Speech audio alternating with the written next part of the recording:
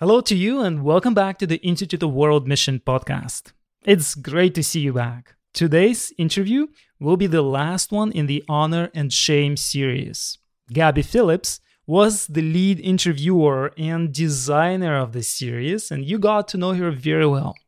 But today, she will be on the other side of the mic.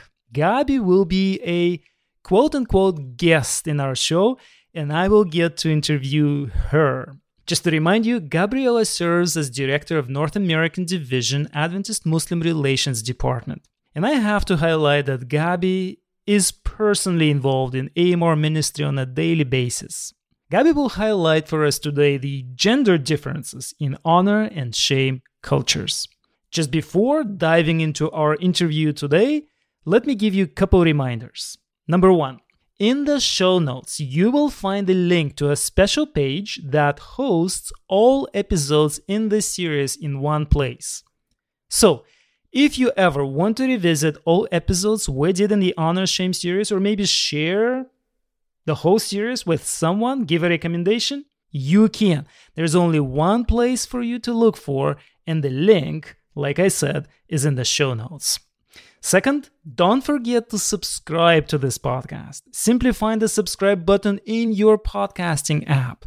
This way, you don't have to remember when the new episodes come out. The app will remind that to you.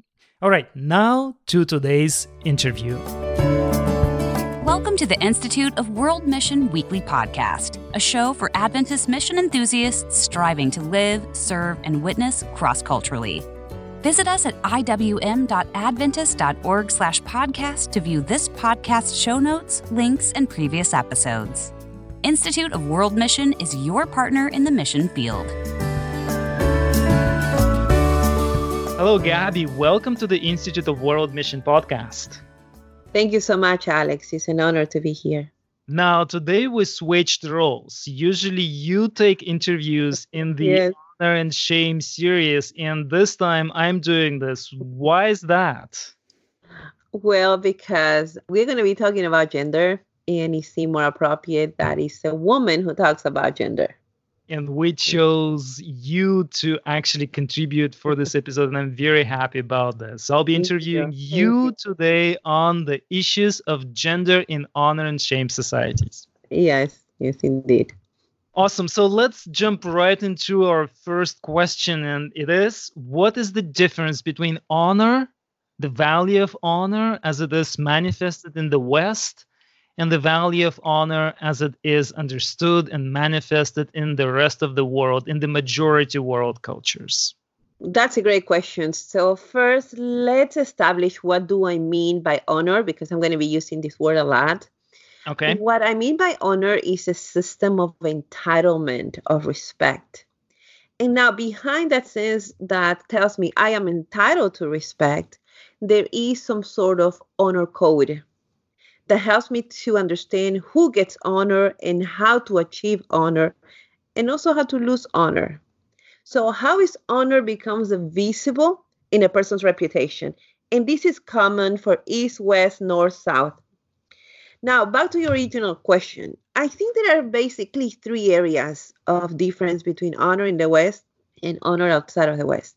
First of all, honor in the West gives priority to what I would say achieve honor. And I'm going to unpack this in a minute, meaning that you earn your honor.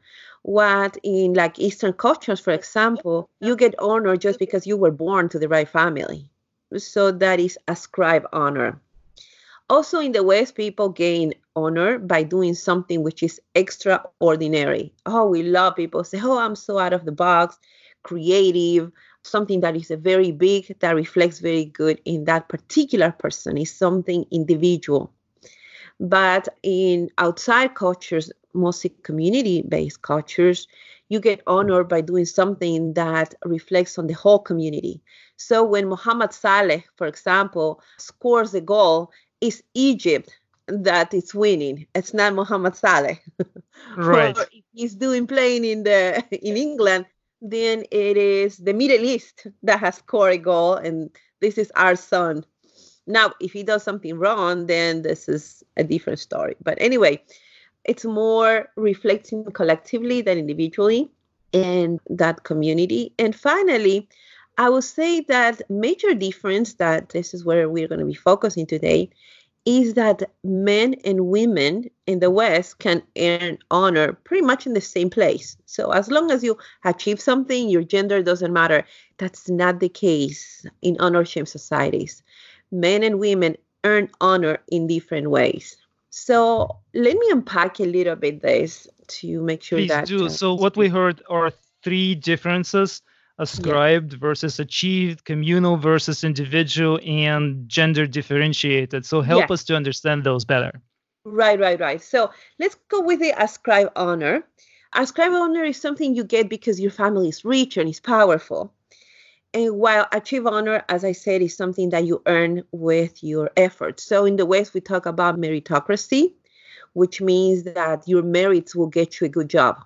And this is possible in an individualistic society.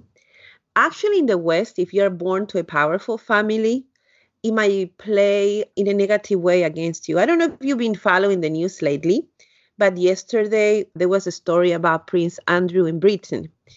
And, he was born to the royal home. So obviously there is ascribed honor just by the virtue that he's the son of the Queen Elizabeth.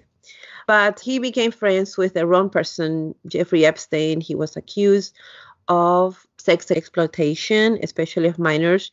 And apparently he brought one of those minors to Prince Andrew. So overnight, he lost honor. His mother had requested that he has no more official representation. He was kicked out of Buckingham Palace and so forth. So overnight, he lost his honor. And sometimes people who in the West have ascribed honor, meaning that they come from powerful families, if they get a good job, people are not going to say, oh, well, he got a good job because he's really good.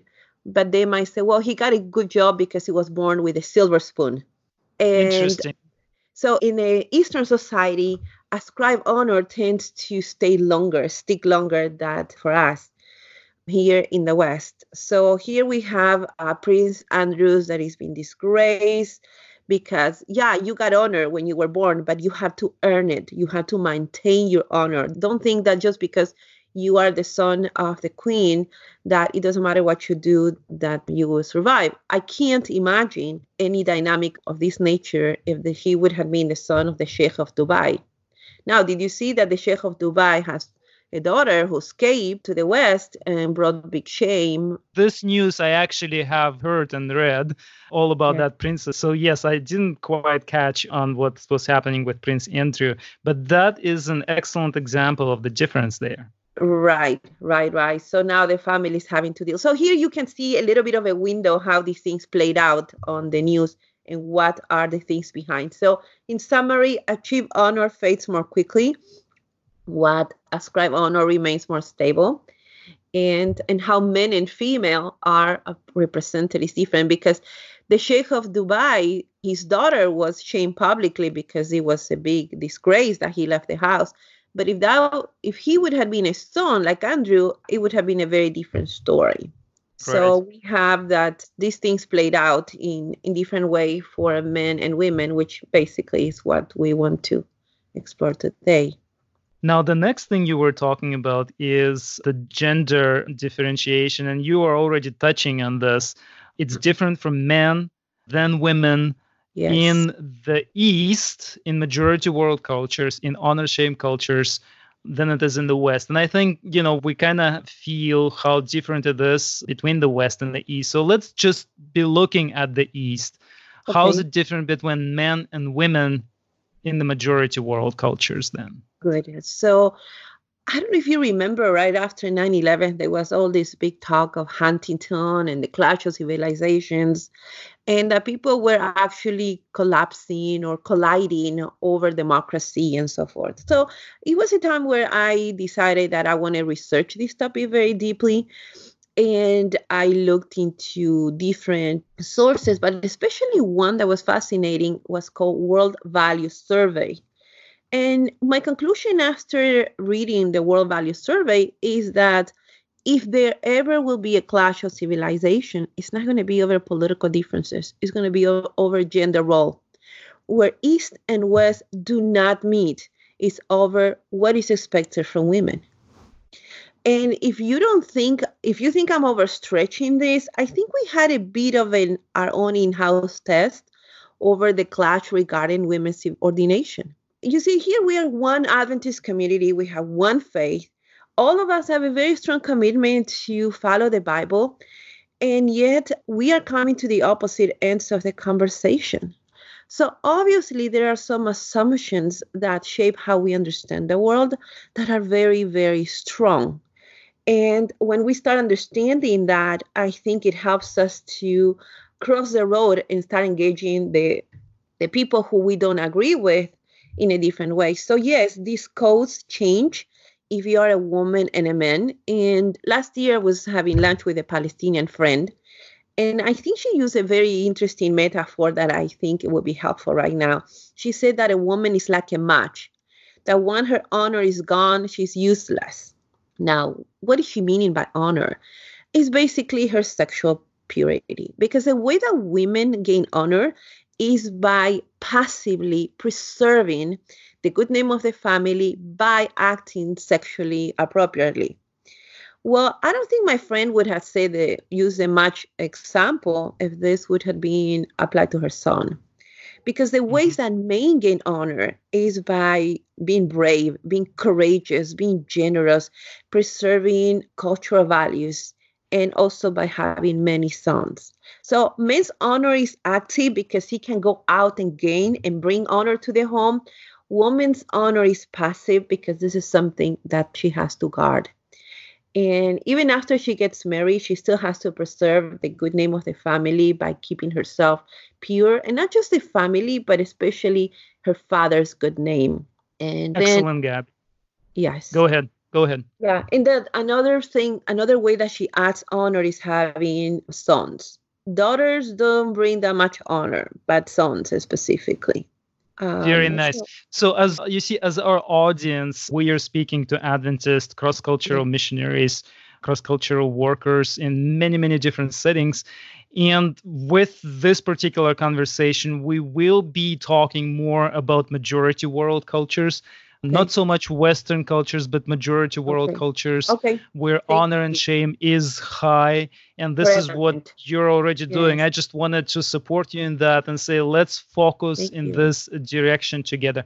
Now, again, in the West, the differences between men and women are not as pronounced in terms of honor and shame, but they're very pronounced in the East. And you've already looked at a few differences. Now, could you talk to me about how an honorable woman looks like in an honor and shame society, and why is the outward appearance so important?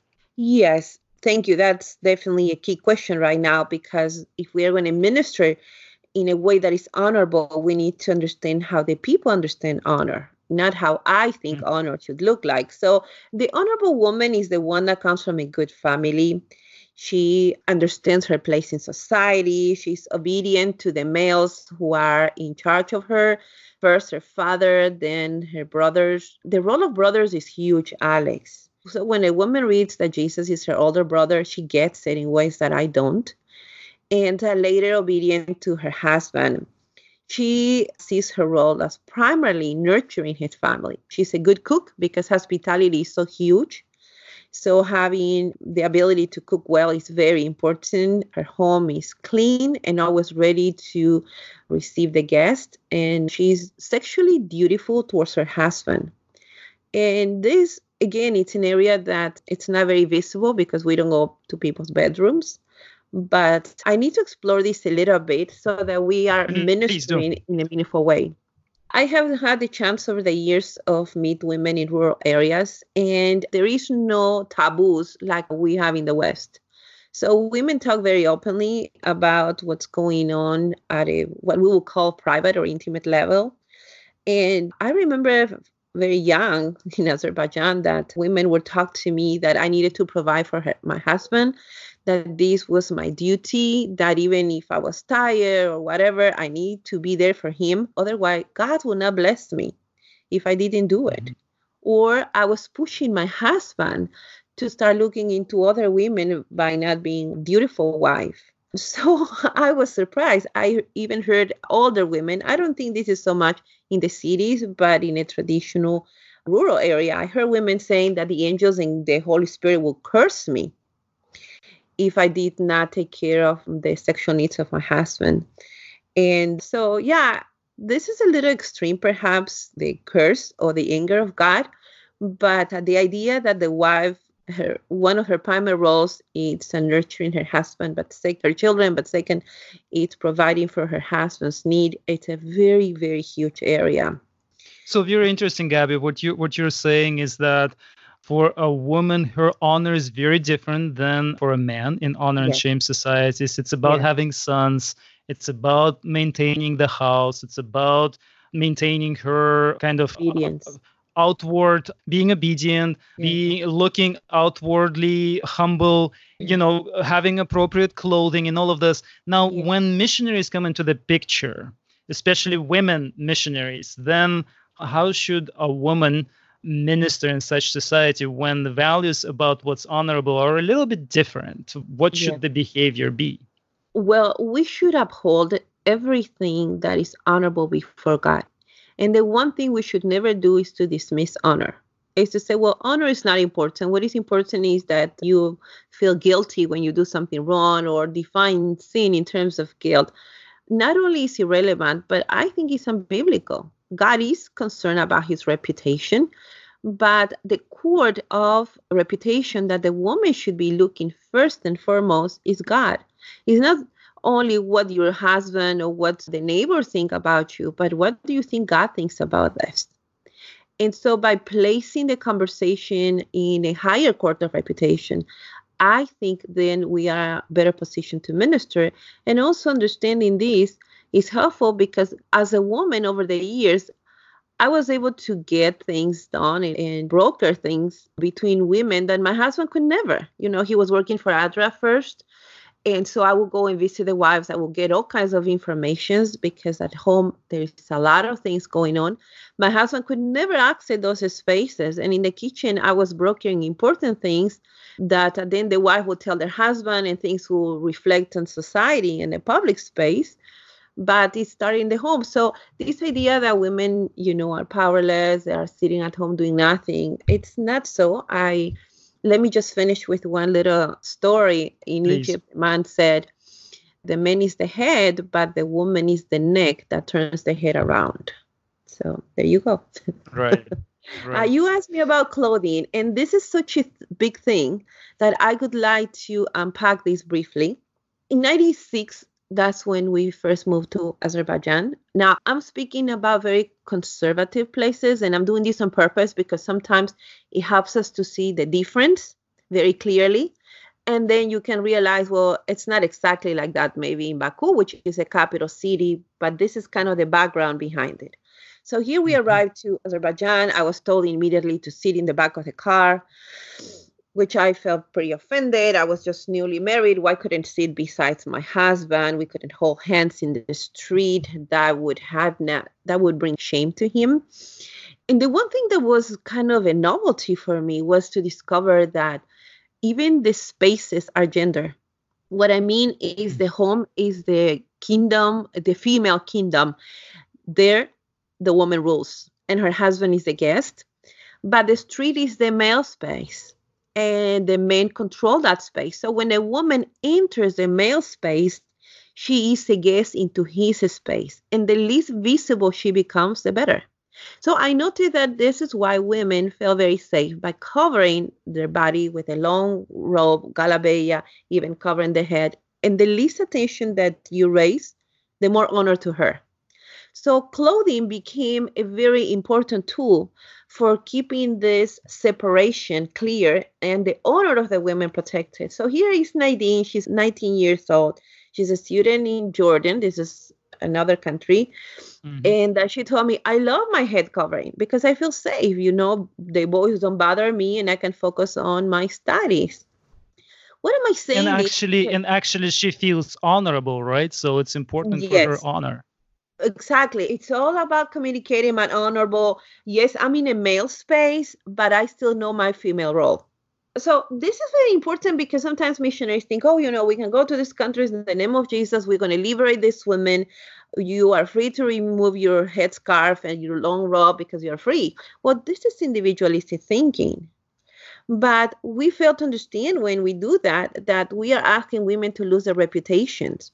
And losing your reputation, the reward for a good reputation is a good marriage, is a good job in a respectable place, not to mention the good name in your family.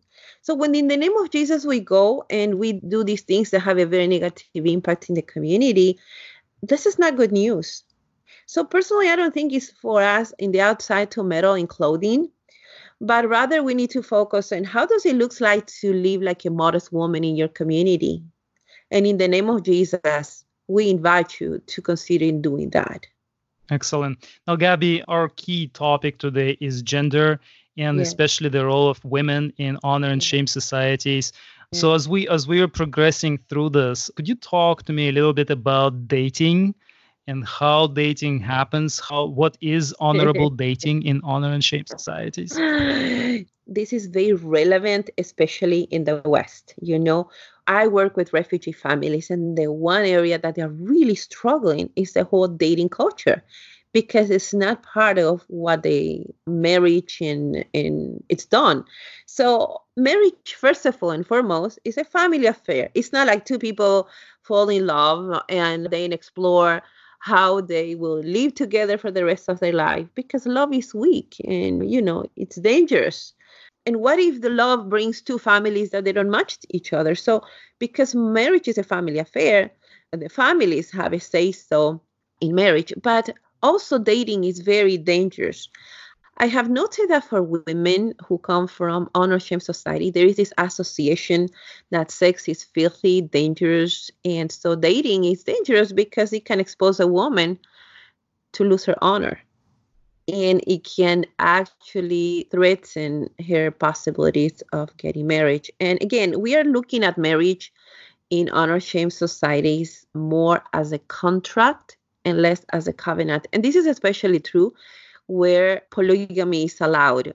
So the bonding between a woman and the males, it's actually the strongest with her brother, because the brother is going to stay there all her life, while her husband can take another wife or divorce her. And that relationship, it's today there, but it's not so strong. And later will be with her son. So dating, it's a problem because it has no purpose, since this is a family decision, not an individual decision that needs to be explored alone, away from the rest of the family. Excellent. So what happens, Gabby, as our listeners go through this conversation with us, what we're trying to say is every cross-cultural Adventist worker should try to function within the honor and shame codes as much as only possible. So if you're a woman missionary, you try to, as much as possible, follow in the ways of honor, be around women, not to try to destroy their code of honor, but try to understand it and work within it. Same for men. Does not mean that we should change internal family dynamics between husband and wives, Adventist couples that are and expatriates in honor and shame societies. But in our working with people, we should try to be able to walk with them and understand what happens in their society. So what you just talked to me about dating is also important for single missionaries. Please. Yes, and that's exactly where I was going. So thank you, Alex, for the lead. And it's like, let's say that you have a young missionary overseas that she's actually dating, Well, it will be very good for her to let her friends know that this is a relationship that her family approves. And that even though she might be with this person in a different way that they are, that she's very concerned about doing this in a way that honors God. So she's not going to be alone with this person. She's not going to be having inappropriate physical contact with him. So, and because, as I said, women speak very openly about things that we will be very ashamed, believe it or not, in the West. So for her to openly say, look, this is my fiancé, so-and-so, my family is very happy with him. I had met his family and we are planning to get married and we are wanting to do this in a way that honors God.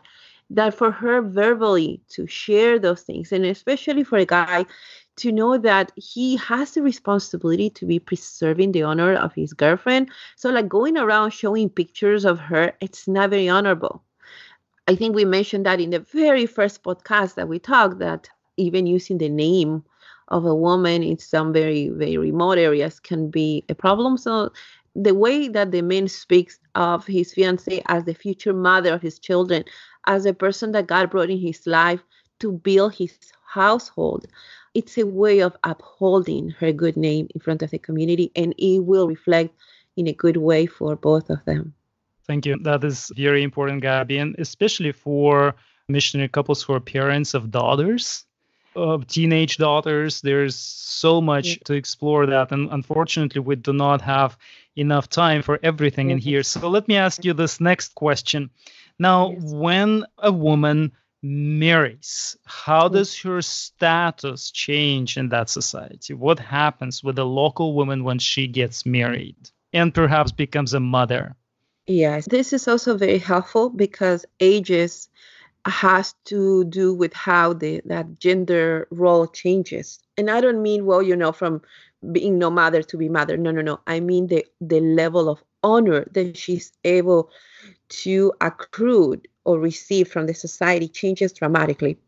And so let's go for the very beginning so you can walk through this woman from birth to death and see the dynamic playing out. At birth, please do. Probably the family is disappointed because it was a female that was born and not a boy. I remember my neighbor, she had a baby girl, and the mother-in-law, that was a very kind person, actually said to him, well, at least you're healthy. Or stuff like, well, the womb that brought a baby girl next time will bring a boy. Sometimes there's no celebrations and it's a pretty sad picture. So you born knowing that your family would have rather have a boy, but as a girl, now your mother, and this is very interesting, this whole code honor is passed from the women to the women, from grandmother to mother to daughter. It's not the men who are enforcing this as form of socialization. So as a little child, this girl learned how to behave appropriately as a woman. For the last 4 months, I had an Iraqi woman living with us. She's become a dear sister to me. And I have watched, she has a son and a daughter. The daughter's 13, the boy's 12. And I hear constantly she's saying to the daughter, Aib, which means shame over not serving tea or laughing too loud, or she cannot get upset. The boy is okay getting upset because it's okay for men to show emotions, but a woman, tears are the appropriate emotions. So as she's learning to behave appropriately, and then eventually she will get married. And now her status, it will change. She will gain more status because if she married into a good family with a good name, then the good honor of that family will rub on her. This is very important. And the only way she will be able to marry that respectable man is because she has acted honorably, and there has been no gossip that has destroyed her reputation. Now, she is married, and within a year, she's expected to have her first child. If that first child is a boy, and she raises the boy with good manners, respecting her father, then her status changes dramatically because she starts developing an incredibly strong bond with her son. And so the strong bond is not, again, husband and wife, but it's mother and son. And now their son starts to become her protector. And the older the son becomes, the more affection he shows and protection on her. So her status, it's much older. But the real deal here is when that woman now reaches the age of where she's not able to carry more children. So the age of menopause, and then she enters almost like an elderly. I have friends who are 55 says, oh yeah, I'm very old. And it's like, no, my view, very old, is 90. But at that time where you have no more issues where your sexuality, it's dangerous and you need to cover and all that stuff. Now you have free access everywhere. Nobody will question why you go. And so grandmother, it's very important in the family. So here you have the president of the country who might actually ask grandma, not grandpa, but grandma, what is her opinion over issues that had to do with reforming the Constitution. A grandma has the last word in family affairs. So from her kingdom, which is the home, now she can go to that male space because now she's no longer perceived as a female because she's no longer dangerous. And so it changes dramatically. And that is important for us because grandma has a lot of power to bring changes in the home. So my colleague Oscar Sindo says that in his particular culture back in Kenya, these elderly women are called the honorable men. And everything that you are describing is ascribed to them. Yes. Yes, that's right. That's right. And these women are very powerful. Now, let's bring this into a ministry situation because that's really what this conversation is all about. That means that women who have gray hair has a great responsibility and beautiful roles before God in instilling into the family, into the DNA of the family, godly kingdom values. They can mentor, they can enter into space. So what if we were to recruit more people, more elder women for mission? Because age brings respect and they will be able to go to places. Today, I'm almost 50. I can do stuff that I could have never dreamed to do when I was 26 in Azerbaijan. Not just because I'm hopefully a little wiser. It's just because I'm starting to have white hair. And that already brings a new level of respect. This is fascinating, Gabby. What we were able to cover right now is just touching the surface of gender issues and possibilities for men to act honorably towards men and women, and for women, missionary women, to act honorably toward men and women in honor and shame societies. And we kind of have to conclude today. I know it's like for everyone who listens right now is like, what? You guys don't stop. But our time is basically up. But you know what? We have to find ways to go into more details so that we can share, that you would be able to share with women all kinds of advice, how to deal, how to go about ministering to women in shame and honor societies, so that we can share advice with men, how to go about and what to do and how to do things. So I will be looking for opportunities. And if you don't mind, we'll be coming back to this particular. Sure, Alex. Yes. Because it would be good for us to explore how Jesus dealt in this context, being a single man. And also, what does he have to say about honor and how to bring change, how the gospel challenges the bad areas and brings change that align them with the kingdom. So yeah, I would be very happy for us to meet in another time and explore those areas. So thank you for this opportunity, Alex. It was very fun. And I hope that was helpful. Absolutely, Gabby. Thank you so much for coming on to the Institute of World Mission podcast. God bless you. Thank you, Alex. Bye-bye.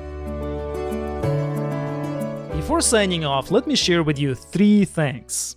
First, in one of the previous episodes in this series on honor shame, I shared with you about an upcoming course, or actually several courses, on Adventist-Muslim relations, what we call AMR, Adventist-Muslim relations.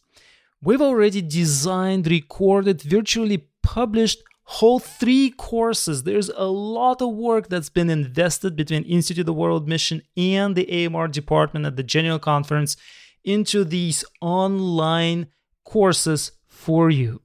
But we haven't made them public yet, and there is a reason, so let me explain. In these very days, we are designing a new online learning center. It will be a website that will host all missions courses from the General Conference and our partners around the globe. This is, to me, and actually to a lot of people, is an exciting development. You won't have to create yet another separate account, so we're trying to make sure you won't. But if you have a membership account on the IWM website, that's what will suffice. You will be able to seamlessly move back and forth between the new online learning center and the IWM website. So we are building infrastructure. And in regards to the new AMR courses that I have featured before, we are working on publishing them in that new space. That's what kind of holds us off a little bit because that space is not quite yet ready. I'd like to add that we are working on moving all of our courses, all of the IWM courses, into this new environment, and we'll be adding all online courses from our partners into that space. This is exciting to us because we want to give you a bigger learning context and connection between Adventist Mission, Adventist Volunteer Services, Vivid Faith, IPRS, Institute of World Mission, and other partners of ours. So, the AMR courses are coming, along with more exciting opportunities to learn, to build competencies and skills. We'll need a little bit more time. I will keep you posted with all the news regarding this new online learning center. Well, enough for today. My name is Alex Ott, and I'm looking forward to seeing you next week.